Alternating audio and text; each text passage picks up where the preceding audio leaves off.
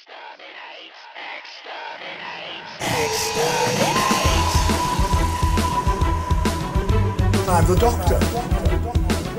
I'm a Time Lord. I'm from the planet Gallifrey, the constellation of Exterminating. I see Raz. Time and relative dimension in space. It means life. Greetings, humans, Daleks, Time Lords, and Benny! You are listening to Exterminating Doctor Who on Utter Radio.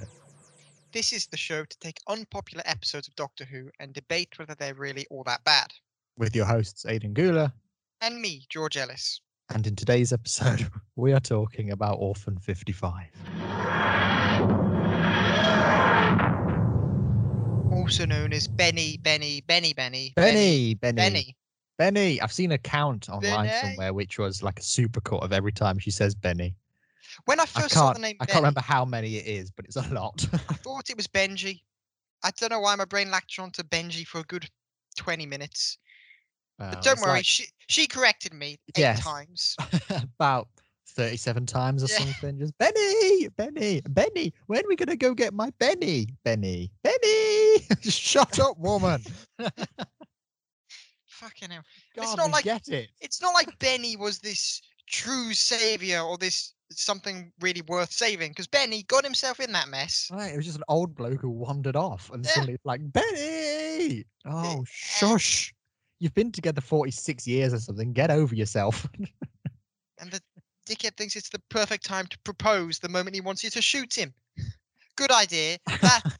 Keep that to yourself next time. That's like if I'm about to die and I tell my mum I'm secretly adopted the moment before. It's like, maybe you didn't need to. No. It's just a common theme of everybody in this episode that there's stupidity and a lack of caring about them. And I don't know anybody's names. Besides Benny, our main characters, and Hyphen with a 3, I'm just like, everybody else can go away. Yeah. Right. It's a strange episode because I remember when this aired, and I remember about, 20 minutes in, I remember thinking, you know what? I'm quite enjoying this. And then the episode finished, and then the reaction came out, and everybody said this was the worst episode of Doctor Who ever. I remember that was a very common thing that people were saying. And I was like, oh, okay. Thought about it more and thought, aha, you are correct. But I hate this. I really do. But having rewatched it, in that first, I'm going to not say 20 minutes, I'm going to say now 10 minutes, I was like, okay, I can see some of the things why I did enjoy this. But then I said to you at the 27, it starts to lose momentum. But then at the 27-minute mark, right then onwards, the whole thing just goes, any potential goes at that moment. And that's when I'm like, yep, this is the first rewatch I've ever done on this episode, and the last. This is my first time I've ever seen this episode, and in comparison to our last week's episode, I will say quite firmly, I hate this one more. Yeah, I purposely put this one here in the in our schedule because I thought there were some quite strong similarities between Kill the Moon and this one. That sort of, we're in the future, this is what's happened to Earth. Big twist! Yeah. And I thought there were a lot of similarities. So I purposely did it like this to be like, well, Kill the Moon's really bad. But is Orphan 55 worse? Or is it better? Does it handle things better than that? And no, it doesn't. No. Yeah, we'll get into this later on, but it doesn't have quite as bad an attempt. Like, it doesn't have quite as bad of a message, No. Like, it doesn't try to do a big one throughout the whole thing, which is completely pointless. But it does try and shove it down your throat in a much more overt fashion, which is maybe worse. They're both bad, but that isn't really where it falls flat for me. It's really just that I just found it very boring. It was very boring. Yeah. Just complete. Like, I sat. Whenever we do this, I go into my living room, put the TV on, put the fire on, little light on, ready to watch. Get all cozy, sit down, turn it on. With every other episode, in like Doctor Who, like if it's a Capaldi episode, a Matt episode, a David episode, an Eccleston episode, I'm there sitting excited and I'm engaged constantly. I sit down to a Jodie Whittaker episode and the only one I was engaged with was Witchfinders because it hooked me as it went along. Because it was the potential. This one I sit down and immediately I'm like, Don't care. I don't care. Yeah, it's just like it's just there's something about it which loses me instantly every time. But I know Yeah. exactly what that is, and that's everyone in it apart from the Doctor. And if the Doctor is being good, it's immediately ruined by a bad script. Yeah, because I think when I'm here saying there are things about this episode that I enjoy, it's only really the Doctor, and maybe a little bit of the setting up at the beginning.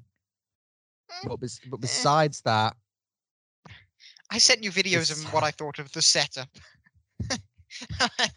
Yeah, there were some quite entertaining videos last night. We always send these sort of like commentaries as we go along, and they are not appropriate to be aired, basically. No, yes, that's a they are. Yeah, yeah.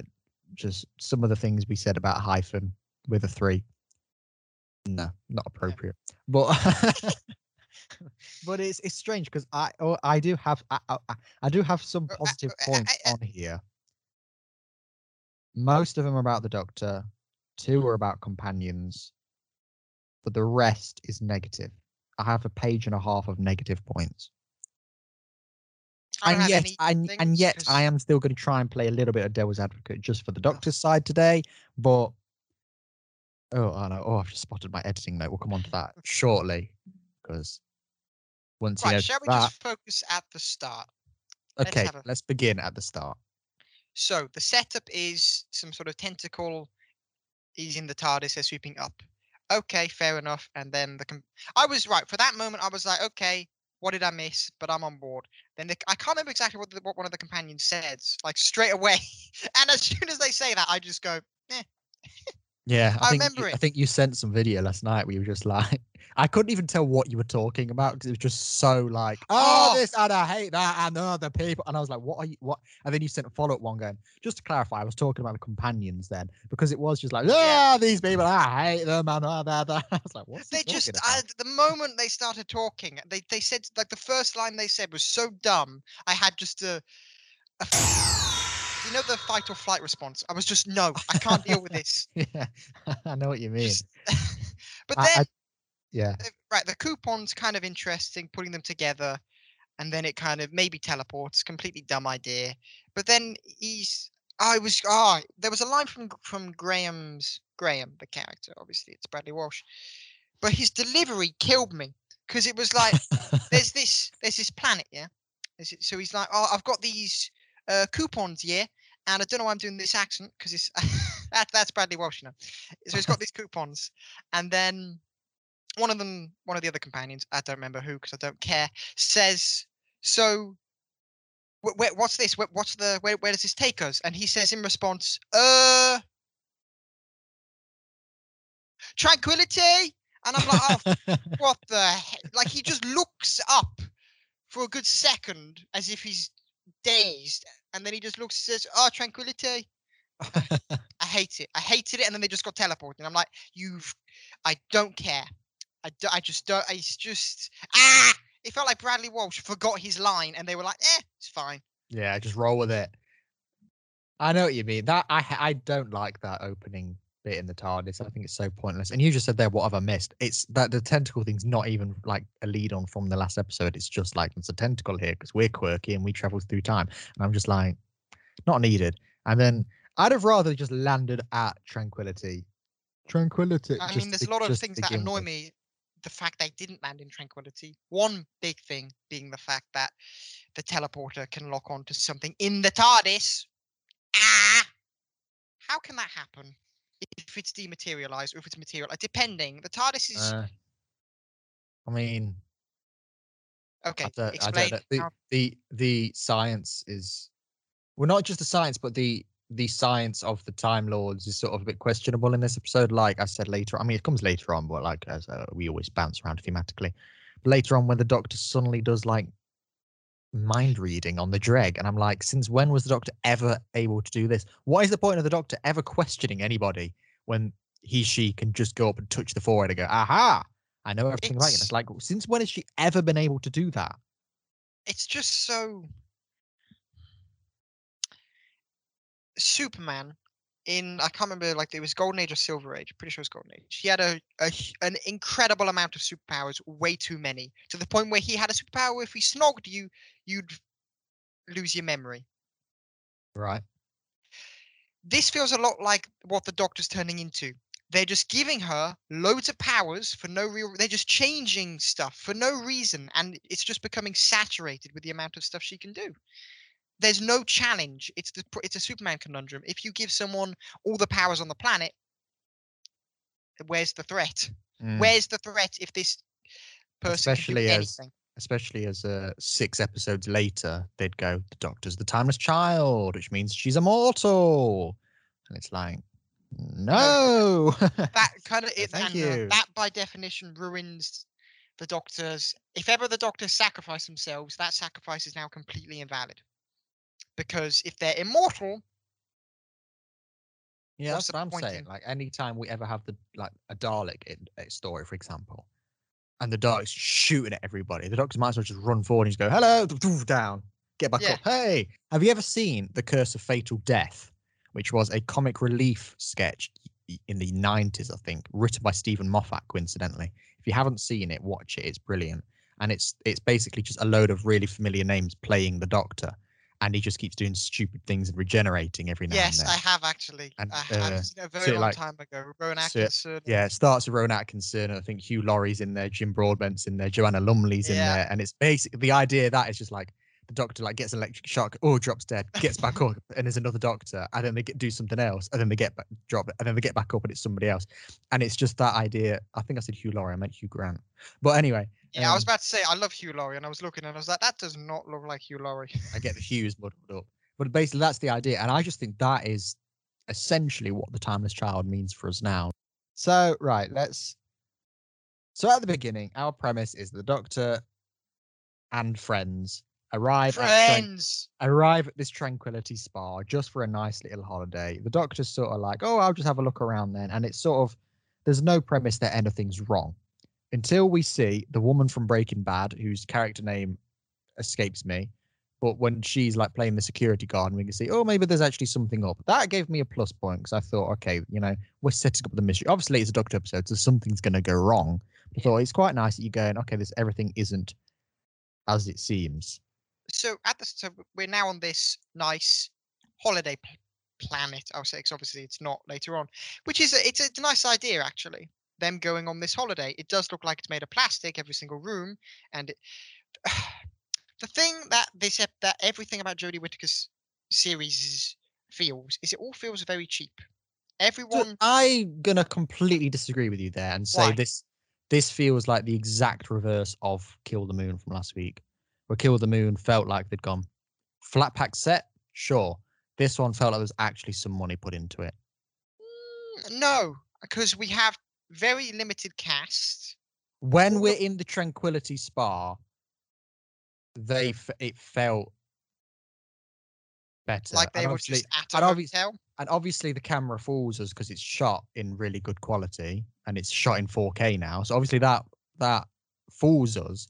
But compared to last week when it was just like, shall we use the same set in every other Capaldi Space episode? Yes.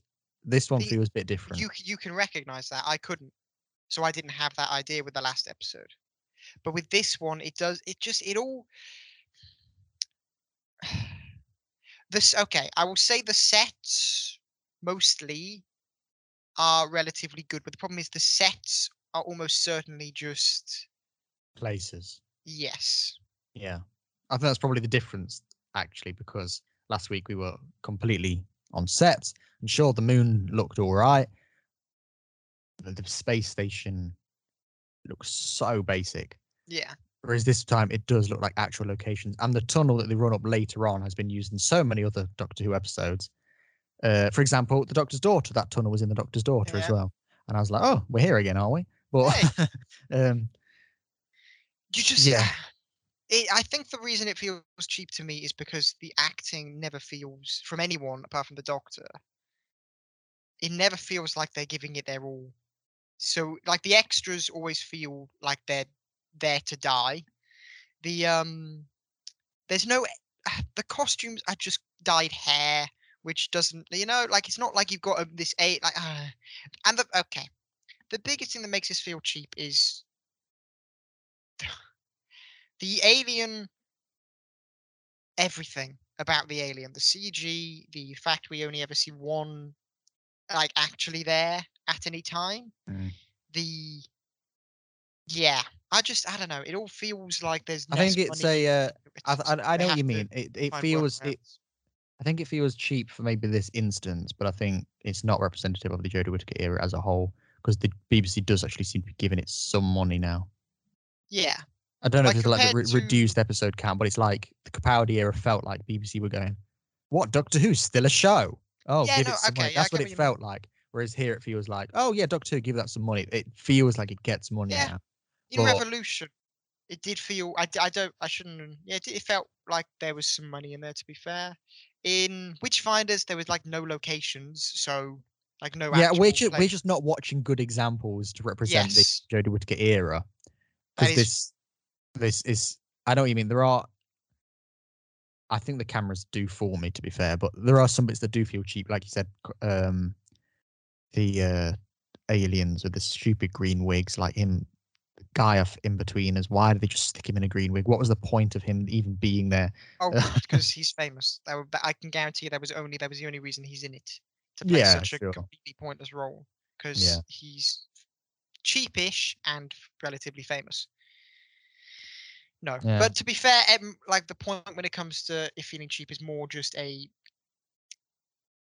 pinhole look at the whole thing. Because I'm getting a very yeah. limited view. So Okay, so I'm going to leave the beginning here because I actually have really nothing to say about it. Even that stupid bit when Ryan gets that thing in his hand. Like, what is the point of that? oh, the That's just Popper so boat, pointless. Hopper. Is it Popper or Hopper? I don't know. Who cares? Right, we can talk about that for a moment. Ryan actually put in some acting. After the Doctor got it out, he acted for a moment there, and I actually saw emotion coming from that character. Do No, you remember that? Like when he was screaming and all that. not really. I think I've just Yeah, no, there was some blanked emotion there, over it. and then from that point forward, it's the same old monotone. Doesn't seem to. Yes, yeah. Also, not even putting 100% effort. The lady, I forget her name, when she's sucking her thumb, like sucking her thumb. Him. Yeah. Well, It's like, it's like I said about Toasting Cole for all of Doctor Who. It was like he got cast in it and then just regretted doing it. That's the vibe I get off yeah. Toasting Cole in Doctor Who. It's like, oh, I auditioned for Doctor Who months ago. I got that role. I didn't really want it. I'm sure. I got paid in Like advance. Could I just? he's in The Force Awakens for about 2 minutes, and he puts more effort into that than he did in his entire Doctor Who 2 series run.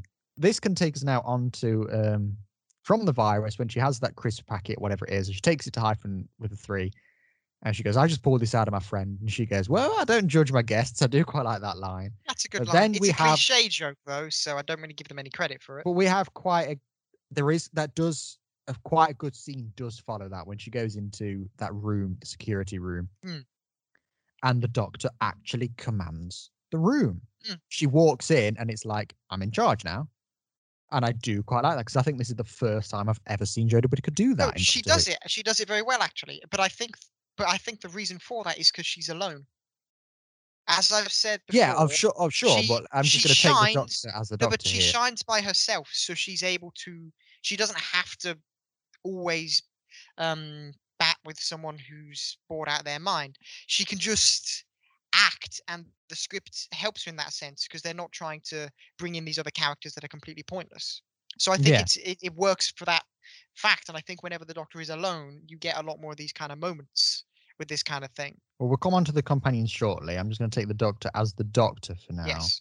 But there is a bit, I can't think what the line is that the crazy Breaking Bad woman says before, where she does say something to the Doctor, and then the Doctor just spins around from the computer and just goes, "I'm the Doctor." I think that's probably the first Time she says I'm the Doctor. I'm the Doctor moment that feels like, yeah, you are actually. that's the first time, which is probably why I was quite enjoying this episode when it originally aired. It was like, oh, the Doctor's here. I've not seen you since Twice Upon a Time with Peter Capaldi. It was a bit like, oh, they've actually put the Doctor in Doctor Who. That's what it felt like. And when she says that, it was like, my note says, I'm the Doctor. So good. That's what my note says. Because I just thought that was a really nice thing from there. And I do think the Doctor was the best part about this episode. But even still, there are a few questionable things with mind control. But and then she starts talking about the ionic membrane, whatever the hell that is. And she's like, it's just a force field that only kills whatever it's told to kill, basically, or told not to kill. Yeah, sure. Whatever. But that's the bit where crazy Breaking Bad woman's like going, you don't have the equipment to build a ionic membrane. Blah, blah, blah. And I do quite like the line where the Doctor says, if I had crayons and spam, I could build you from scratch. I did quite like that because it felt quite Capaldi to me, that line. It's very, the Doctor being the Doctor is very good in this episode to a point. But yeah, I agree with you. But the thing is, would I rather watch this Doctor, or would I rather go watch a Doctor which is consistently the Doctor? We're praising them for something that's good that they're doing it, but we're praising them for something that is just fundamentally should be done right. It's the bare minimum, yeah. Yeah, that's why I'm like, oh my god, I enjoy Jodie Whittaker in this because it's like she's actually playing the right character this time. She's not just playing a wacky professor; she's playing the Doctor here. And but like you said, it is always when she's alone. Because the other example of a sort of a really subtle line that I quite liked was later on when she is going through the Dreg's nest, and her oxygen thing's beeping, and she just kind of goes, "Oh, shut up," and just ignores it. And I did quite like that bit as well. But again, it's the Doctor doing the bare minimum and also alone, apart away from the fam. The only thing I liked about the companions here was when Ryan had something to do, but even that was just because it was like, oh my god, he's actually got lines. And the only other thing I actually wrote down about the companions, I don't have a single note about Yaz because she did nothing. But the only other thing I liked was when Graham walks into the force field, bangs his head, sort of has a little bit of a slapstick joke, and then he just goes, "Oh, am I having a stroke?" I quite like that because it's quite funny. Besides a good line, that, yeah. Besides that, I have no other points about the companions, and I can't even dwell on them in this episode because I'm just like, what did you do? Ryan has something to do, but he's constantly uninterested. Yaz stumbles upon two couples and completely ruins whatever they're doing because she's selfish. I don't know, like, why you don't do that? But and then she does absolutely nothing other than berate the mother. You know, the Breaking Bad lady. Yeah. She berates her at some point because she berates her before she knows any of the facts and has just. Okay, the mum gets the gun pointed at her, and then Yaz is like, then afterwards Yaz is like, you're a horrible mother. And I'm just like, love, you don't know this situation. Yeah. What is that? Yeah, but we get the mother reveal when Trixabel says, you abandoned me and left me with nothing. So I guess Yaz does sort of have a right to. It just like you left at such a young age that you've created an international terrorist here. So not good parenting by any stretch of the imagination, is it? I mean, yeah, fair enough. But it's just kind of like just blaming one party instead of blaming the person who is going to blow you all up. Maybe blame both. They're both at fault here. Yeah, true. But I think, Yeah. All right, edit that out if you're going to be like that. Let's talk. My next here. So we have the Doctor's moment in the ionic membrane room, whatever the hell that is. And then we have the attack where the dregs get in. Now let's talk about the dregs and the editing here, because like you said, we only ever I think I counted there were 3 instances across the whole episode where we ever see a character in the same frame as a dreg. Mm-hmm. Now, every single instance, it was when the dreg is stationary. Yes. The first time it was when the Doctor was stood next to one when it was asleep. I think the second time was when the Doctor stood at the other end of the room and it was sort of moving about, but it wasn't really doing anything. It wasn't stepping. It was like it's swaying. It's just like it's. Yeah, and the third time was when the Doctor put it in the cage. They were the only 3 times we ever saw a dreg in the same frame as another character when it's not doing anything. Anytime it's supposedly attacking, we would see a shot of and then a shot of it attacking. But it's like it was always here. but it's like, how far away is this person? For all I know, you're just cutting some random footage of these monsters in. Like there's no Are they doing that? there's No. no perspective. They wouldn't do that, would they, Aiden? They wouldn't just cut these random footage of these monsters because they didn't have them on set, would they? No, No. but I mean, it doesn't feel like Yeah, they they're would. even part of the same story. No, not at all. If it was like they could just put up a picture of a Dalek, for example, then be like, oh, what the hell's that got to do with anything? It That's feels what like it a feels fan edit. Yeah, Imagine if these aliens were in Doctor Who.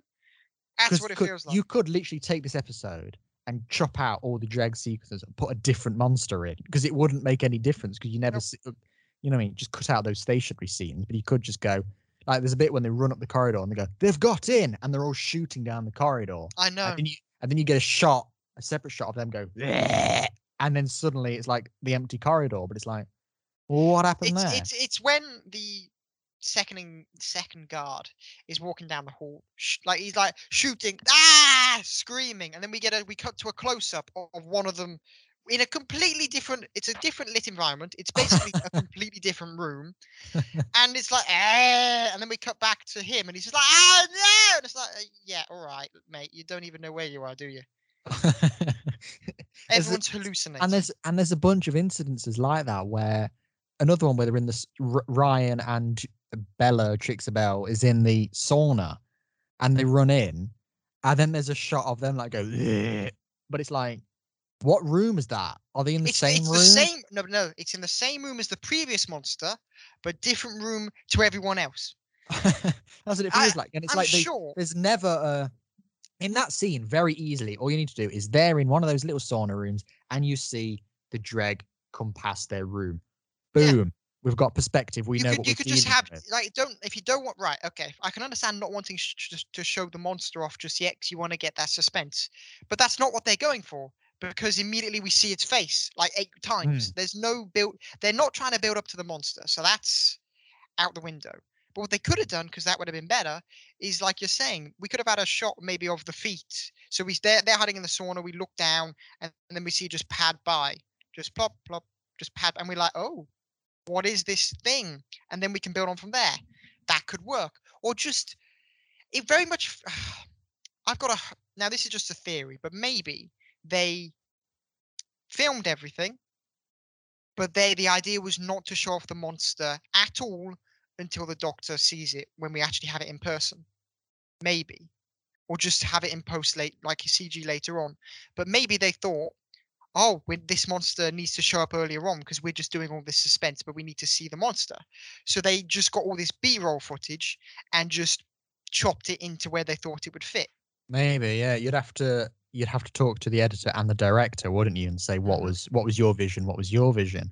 Because it was there's so many instances. I think there's another bit later on where they're sort of like, look out, and then there's another shot of like the dregs, but it's like, well, are they 2 feet away, 10 feet away, 100 feet away? How far away are they?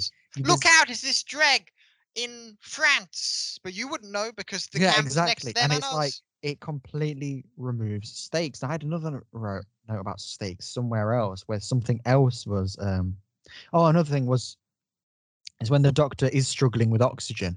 The Doctor is the only character we see whose oxygen goes red, which is a bit like, well, it's the Doctor, and you're not going to kill her. Well, they say it. Yeah, I know what you mean. The reason it went red is because she was talking a lot, which, okay, that's fair enough, because the Doctor does blab a hell of a lot, and I love it. But, yeah, there's no threat. It's like if you make, it's like if I'm watching a James Bond movie. Everyone is in danger apart from this one character. Yeah, he could literally have his arm falling off, and you'd be like, he's fine. Yeah. If it's the main character of a TV show, and you know there's another series, or you know this is only episode 4 of 8, you know for a fact they're not going to die.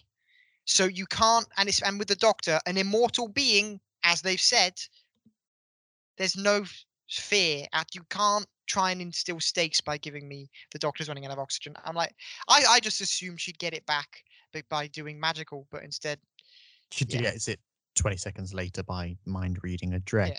But it's like, that's probably why it feels boring, because throughout the episode we just reminded that there's no danger here whatsoever. It's like, who are we going to kill off? Random old man. Okay, sure. Who are we next going to kill off? Arsehole mum woman. okay, sure. It's like all the people they are killing off are people we don't like or care about. They're- All the they're- danger yeah. doesn't feel real because you would never see the dregs in the same frame. We And don't ever finally we actually get see anyone be killed.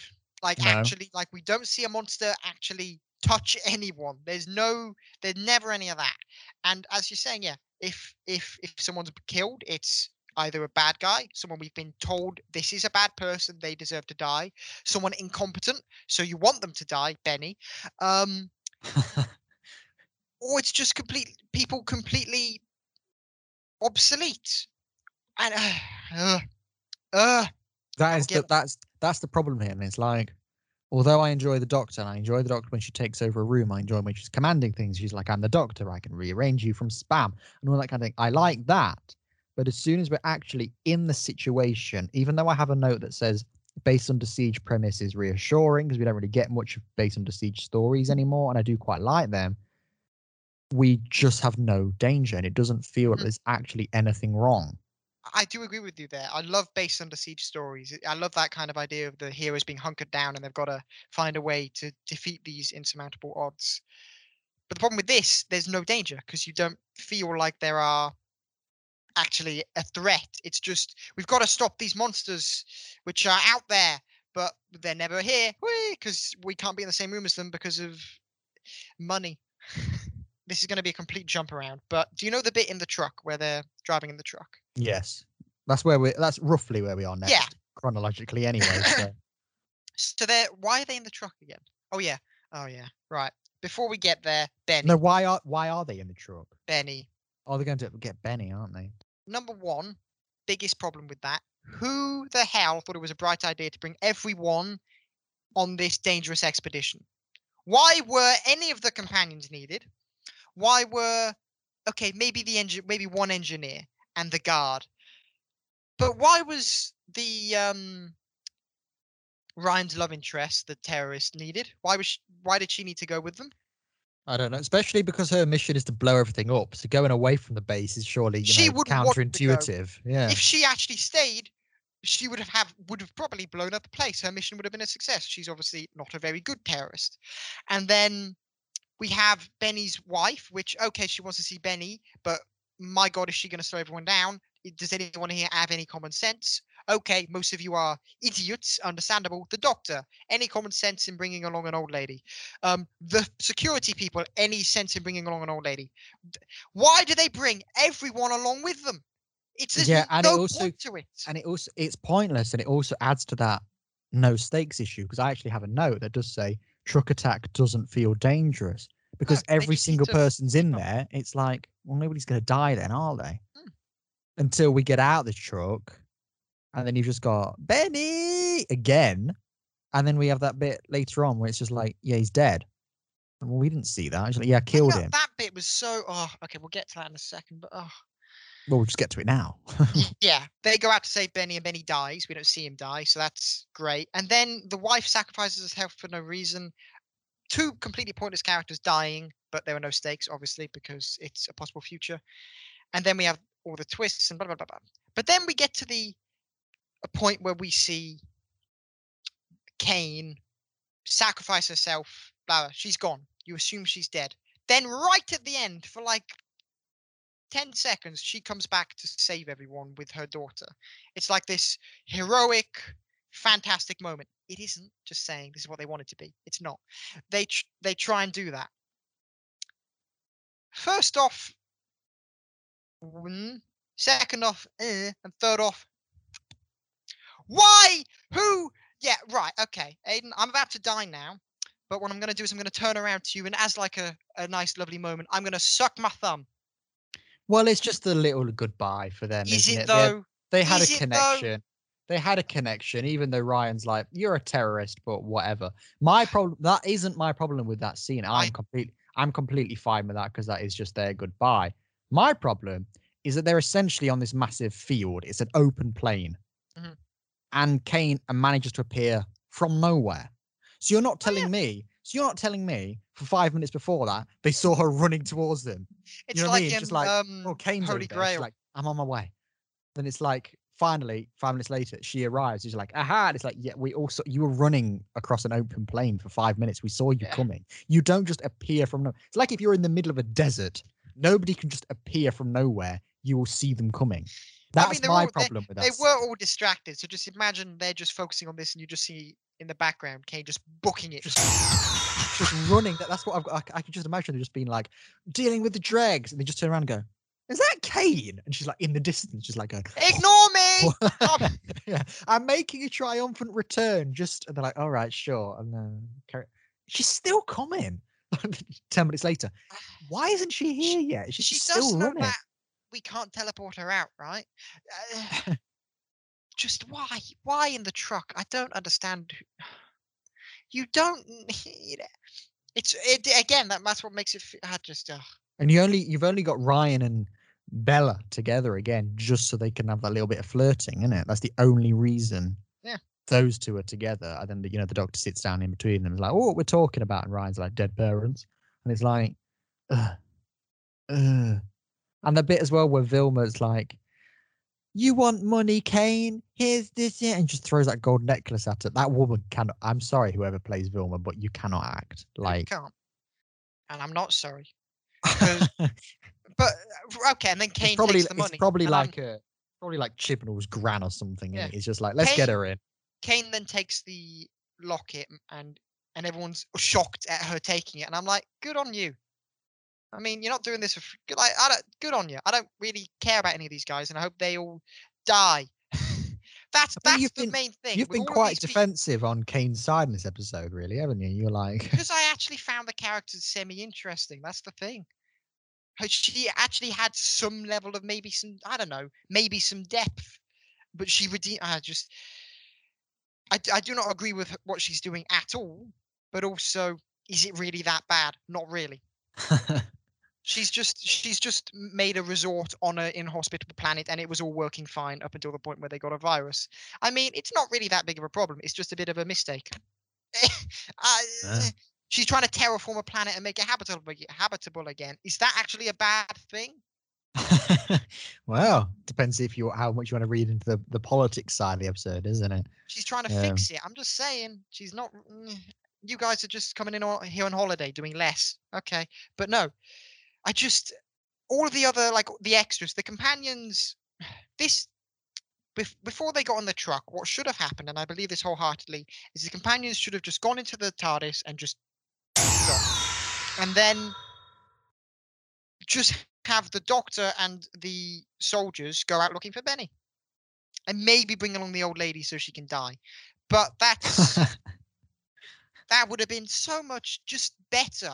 It was really at this point for me where it felt like, obviously later on it gets a lot worse, but here it's just kind of like, yeah, as you said, no stakes. It is as soon as we get into the tunnel, and like I said to you, I think it is exactly 27 minutes or so. As soon as it's revealed that crazy Breaking Bad woman is Bella's mom, I'm like, that wasn't needed. Nope. And you get some very hammy, you're my mother acting. It's like, okay, this is like the worst version of Empire Strikes Back I have ever seen. It's so pointless. And from there, the episode just collapses and there is no hope in it anymore. It's such a terrible turning point. It felt out of left field. Like it's like, so you're standing there and a baseball ball hits you in the side of the head. And it's like, where did that come from? No point. It's such a completely pointless storyline, because Bella, when she meets Ryan for the first time, she's like, yeah, my mum was dead. That's fine. Let's roll with that. Yeah. Nobody is there. I'm convinced that nobody was watching that episode going, well, what would happen if her mum was alive? Nobody cares. It's not. So then when they're like, her mum is alive, we're like, there's no. So what? Yeah, there's no point in it. There's no point. It doesn't add anything. It doesn't. There's no. It's not even trying to say a message like Doctor Who seems to be wanting to do in these past couple of episodes. It's not a message of don't abandon your kids. It's the message of abandon your kids and they'll become terrorists and try and shoot you and blow up your dream, which you're trying to give to them. Because I can't even say, well, Bella's only there to serve to blow up the base at the end and save the day. I can't even say that, because we don't even know how the episode ends, and we'll come to that in a second. But like, well, I'll just deal with it now. But there is no resolution to this episode. It's like, Not oh, at the all. dregs are here. There's a big explosion, and now we're gone. Actually, It's you're like, right. and it's like, well, what happened there then? It's like, were the dregs defeated? Did the base blow up? Oh Did yeah, did Bella survive? Did her mum survive? Did that's anybody actually survive this? But it's like, no, that doesn't matter, because what I'm going to do now is I'm going to give you a climate change lecture. And it's like, yeah, but what happened? that's how little I care. That I genuinely didn't. My brain didn't think for a second they didn't resolve it. That's how little I care about the ending or this whole episode. The moment they left, I was like, good, I can go to bed. Yeah, Like it's it reminds me. Do you remember we did Sleep No More, and that episode ends with the Doctor and Clara just getting the TARDIS and flying away, and it's like, well, what happened to the base then? yeah. But the reason that one happened is because there was supposed to be a sequel that happened later on, but it never happened. And it was This still doesn't we e- were very focused on. This doesn't even have that excuse, because there is no intention for a sequel. It was this is the well-rounded episode. But as soon as it gets to that point where they up and leave and have the climate change lecture, it was like you get to that point, and my interpretation of that was, oh, so this whole episode actually didn't matter. It was just a way of getting us to here. Yeah, and then the Doctor. We've really jumped to the end here, haven't we? We'll come back to the twist, because it's all the same theme thematically, isn't it? Yeah, the Doctor at the end. She says that it's a possible future. Yeah, and I Has have that ever been a thing in Doctor Who before? By saying that this is just one possibility, you're telling me the Doctor could just go visit one where it's fixed. Gotcha. No stakes. And it completely makes everything pointless. It makes the Kill the Moon episode pointless about them making that decision, because does that mean in a different timeline they made the other decision? That's what I watched it. I was like, that's not how time travel works. We know parallel universes exist in Doctor Who, but the Doctor cannot visit them. There's like, we know that because of that's just fact in Doctor Who. You can't be telling me that there are different possibilities and all that, because you're only telling me that. You're only telling me this is a different possibility because you want me to go out there and fix climate change with my own two hands, which sure. And you want, and you just, the whole point was just so you could tell us that this was Earth, and that so you can do another, and it's just so you don't completely ruin every other Earth story in the past. That's the only reason that it's a different timeline. It's one of those things that I don't remember if I mentioned it last week or if I meant to, but I have a note where it says it doesn't have to be Earth every single time. Yeah. This could have just been a Earth-like planet that has had the same issues, and it's like, and we would have still learned from that. And you could say, well, we don't want this to happen to our planet. Do you know what I mean? You can say that. Same thing that I said about I don't know if I can't remember if I did say it or not, but about Kill the Moon, I was going to say, well, it doesn't have to be Earth's moon. It can be another planet's moon as an egg. Why does it have to be Earth every single time? And the same thing happens here when we do have the Planet of the Apes. That's what I've written, because it's like Planet of the Apes when they go, it was Earth all along. And it's like, I remember seeing that for the first time where they're going, oh, it looks like Russian. And I went, oh, for God's sake. I know. Why does it have to be Earth? I'm like, it's not necessary. Just make it an orphan planet. Say it used to be like Earth, but they had a problem like global warming and they got here. So guys, you don't want that to happen to your planet. Sure, it's ham-fisted, but I'll take it. By saying this is Earth and this is just one possible future. It's like, but since when has Doctor Who ever done that? They've never ever gone to the future before and gone, well, it doesn't matter. It's only one possible future. The future is the future. It takes away the stakes of, but it's the stakes of something going wrong, because they can just go to one where it's right. But it also takes away the stakes of them trying to fix anything. Because what's the point if it's just one possible timeline? The way I've always understood like time from the Doctor Who universe, especially in the Capaldi era, because they sort of talk about it a little bit, is I've got a pen with me here. So this will work for the visual podcast, but for the people at home, I'm going to try and explain this to you as best as I can if you're just listening. Imagine time is just a line.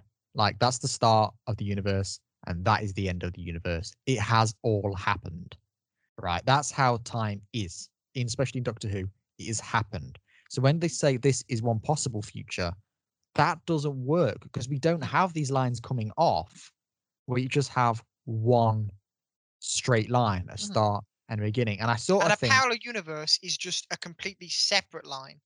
They're not connected. Yeah. By saying it's a possible future, like in Endgame when the Ancient One does all those lines off the timeline. You know what I mean? She goes, "This is one possible future." No, that's not time travel in Doctor Who. We don't have alternate timelines. No. And if we do, we can't visit them. I don't know. It just doesn't make sense to me. It just doesn't make sense. And it's I think there's a time in Doctor Who. I can't think who says it. I feel like it might be Matt Smith. But I think he says once you've lived a future, it's happened. There's something about that. Because it's all about you can't go back in your own future and all that. Yeah, and I think like it's like as soon as you've seen something happen, it has happened. I think that's the idea, but I can't think what the context is or anything around it. So surely by having lived this and spent time in it, that means it has happened. So it's no longer an alternate future. This is the future. But is it alternate future? Is this one of the Ancient One's lines that she does past Bruce Banner's head? I don't know. I don't care. And there are no stakes. That is my opinion on this episode. So it's fact, though, because they've told us that that's the case. It's not an opinion. Yeah. So what would you do to fix this episode? Have Benny and his wife just have a heart attack immediately before we even see them. Actually, that's a good idea.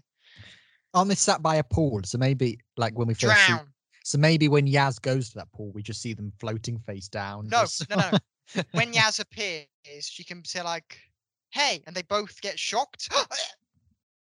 Just Yaz kills two elderlies. Perfect start, I think. And then she just pushes them in the water and goes, "They were like that when I found them," and then leaves.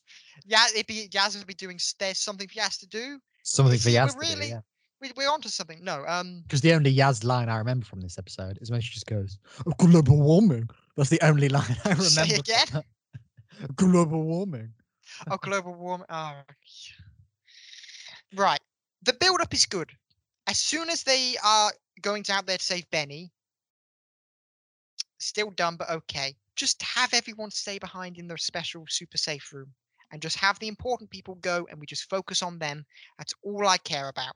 Have us follow the Doctor, and then they go save Benny. Benny gets his throat ripped out. There you go. Then I'm good. But it's also like I'm going to build on that there. We don't get Benny isn't saved. No. So actually, devoting all this time to Benny being saved is pointless. And you say reduce the team. I'm going to say reduce the team even further. Don't even have any of our main cast in it. Just say we've sent out security to go get Benny. Oh, later on they weren't successful because we're not getting Benny back anyway. So what is the point of devoting any time to it? Don't even send the Doctor's got more important things to do than find an old man with a hat. Yeah, actually. That's what I'm going to say here, because it's like let's focus the Doctor on defeating the dregs. Let's not give the Doctor a truck and these stupid noseband things. But to really save this old man, the Doctor needs to go somewhere. Well, she can go somewhere. She could even get this truck to go find the dregs base. Can you imagine her just picking a truck? Sure. I mean, the 11th Doctor drove a fire engine, so why can't she drive a truck? So have their mission be hunting for the dregs nest, but the Benny mission, just say we've sent out our security, we'll go find him. Oh, they're dead now. Okay, sure, because we're not getting Benny back anyway. You could have Benny be in the nest, maybe. You could just have dead. It so they were dead, or do you know, like, sorry, I'm going proper scary here. You know how in Alien, when you have them on the wall with like chest bursters coming out because they're being turned into, right. Just have, because how would these creatures evolve? Have them kind of turn people into them in a weird way. So you just find Benny in the nest, half. With the security team that they sent out. Yeah. So it'd be like, we've sent out a security team to get Benny. Or I've not heard anything from him. That's why. They're here. But you won't look, but it's just kind of it all links in instead of having them focus on something dumb. The dumb thing comes to the smart thing. That could kind of work. And it does leave Vilma with like, well, where the hell does she slot in? But let's just ignore it. Let's leave Benny. Let's just leave her by the pool or something. Yeah. Crying. Don't bring her on the mission because she just doesn't add anything to the team. But if you bring her on the mission, she's just going to die. You don't bring right. bringing the person who can't, like the old person, along with you is if there's a situation where they can't survive over there by themselves. That's what you need to do. But if they're in a situation where they're safe and in a better off situation than if you were to go with them, don't bring them with you. Don't do that. Don't. Yeah. That's like you're putting them in unnecessary danger, which is dumb. But one thing I'd do is definitely make it not Earth. Just make it a different planet. It Yeah, doesn't I need to agree. be Earth at all. Because you can, Um, even though I really disagree with the ham-fisted way they do the message, and this is the example I use for so many things, where I say Jodie Whittaker literally looks down the lens of the camera at some points and is like, "Don't do climate change, kids." Basically, don't I do hate climate I change. I hate that. But if you really need that to be the crux of the message, then sure, go for it. But Yeah. don't make Orphan 5 be Earth. Say this is a planet like Earth and this could happen to Earth. But by saying it is Earth, It feels we literally have in Christopher Eccleston's second episode, the second episode of New Who, they go to the end of Earth. yes. They see the planet die. It is not an orphan planet, it is No. Earth. Mhm. So it makes no sense for this to be Earth. And yeah, by making it not Earth, the message can still work. So if they want that, fine.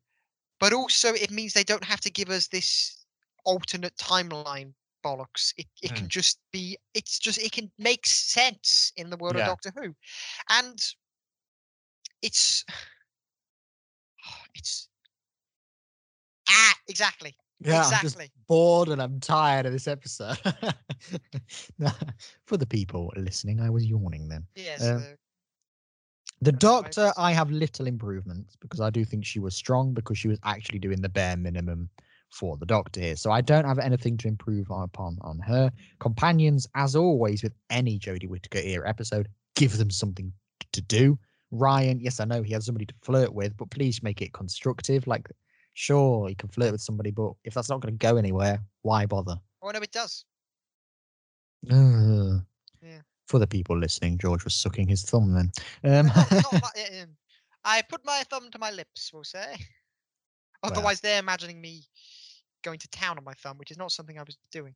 Well, I mean, I wasn't thinking that, but if you're really that self-conscious about your Well, now thumb people are sucking. probably, if they are listening to it, they are going to be thinking about me really sucking my thumb. So this has probably really made it a lot worse than I thought it would be. Yeah, so you there have. you go. You Everyone. have worsened the situation. No, but just one last thing I want to say. Alien design. Well, I'm just rattling Oh yeah, through the my aliens. hat fit. I'm Oh. rattling through my alien design. I'm not even talking about the dregs here because I think they look all right. I mean, they do just look like. Do you remember Love and Monsters? You know the monster they're chasing at the beginning, the Hoiks. It looks the same. It looks exactly like the Hoiks. Do you think it is the Hoiks but with a different paint job? I don't know. It could Interesting. be. It could be. And it doesn't have the like sort of metal body armor thing. So They've just taken. I mean, that I off, think maybe. they look fine for what they're trying to do. I quite When like the design. Yeah, I when I quite say like the design. when I say alien design, I mean get those stupid green wigs off people. This isn't 1986 Doctor Who anymore. That might have been in 1986 Doctor Who when everybody's got like pink jumpsuits and green hair. Sure, go for it. Green But hair. But No way. this episode aired in 2020. 30 years too late for the green wigs. Get rid. They just look ridiculous. And if you're really trying to get new viewers on Doctor Who and somebody tunes into this episode and they go, is that him off In Betweeners with the green wig? Oh, I think I'm going to turn over. You know what I mean? It's not good for Doctor Who to look like that. And my final thing, I think, to really change it, because we've said get rid of Earth, all of that. Fire the editor, please. Get a different director. I don't know, but have Whoever was at fault in this situation for making it where the aliens just never felt like they in were the same anywhere frame. near our characters. Fire they them. yes, whoever it because- is, if it's more than one person, get rid of them all. Just whoever is at fault, fire them. Because we need to see the dregs in the same frame. It's like it's all well and good shooting up a corridor and then seeing shots of monsters in a corridor, but unless you see the people shooting at the monsters in the corridor, And even it's like, is it the same corridor? How far away are they? Are And these even people with actually in those- danger? even with those shots where we saw the monsters and they were being shot at, we never saw blasters going by. No. It was just a completely different area, completely different time as well. I firmly believe that was just that's just B-roll that they just decided we need to show these guys. So I believe that 100%. The thing So about this episode, we can that's just my keep fixes. the problem is this episode has dumb things that just are so dumb we can just keep talking about them. It annoys me. It annoys me when, yes, on that bombshell, I'm gonna go cry. Yeah, it's strange because people may ask, well, nobody will ask, but I ask it. I talk to some people about the podcast. If they said to me, why the hell did you do Orphan 55? Because usually you do episodes that deserve a second chance. Now, the reason I did this episode is because when I did watch it, I remember enjoying it until I saw the reaction afterwards. So I did kind of want to rewatch it and see how that perspective can change.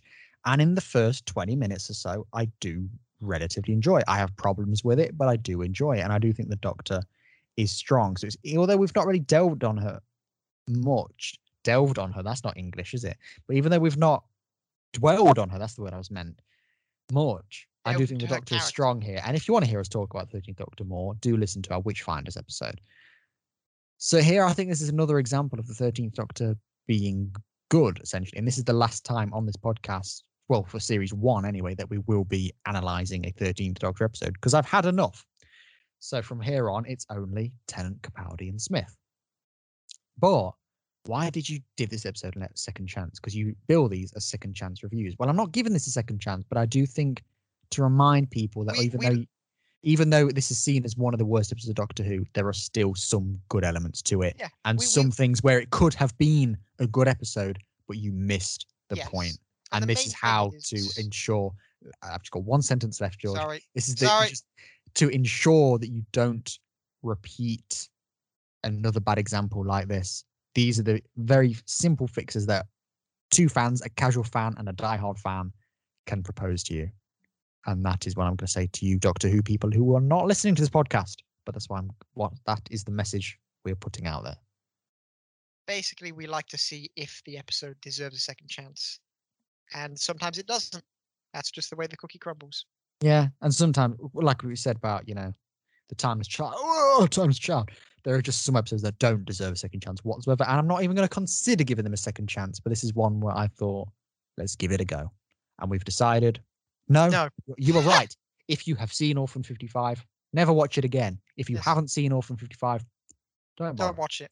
Next time, and I'm saying next time because I think I might take next week off because I've got a lot of work to do. But next time, we're going to be going back to Capaldi. We're going to be doing an episode called In the Forest of the Night.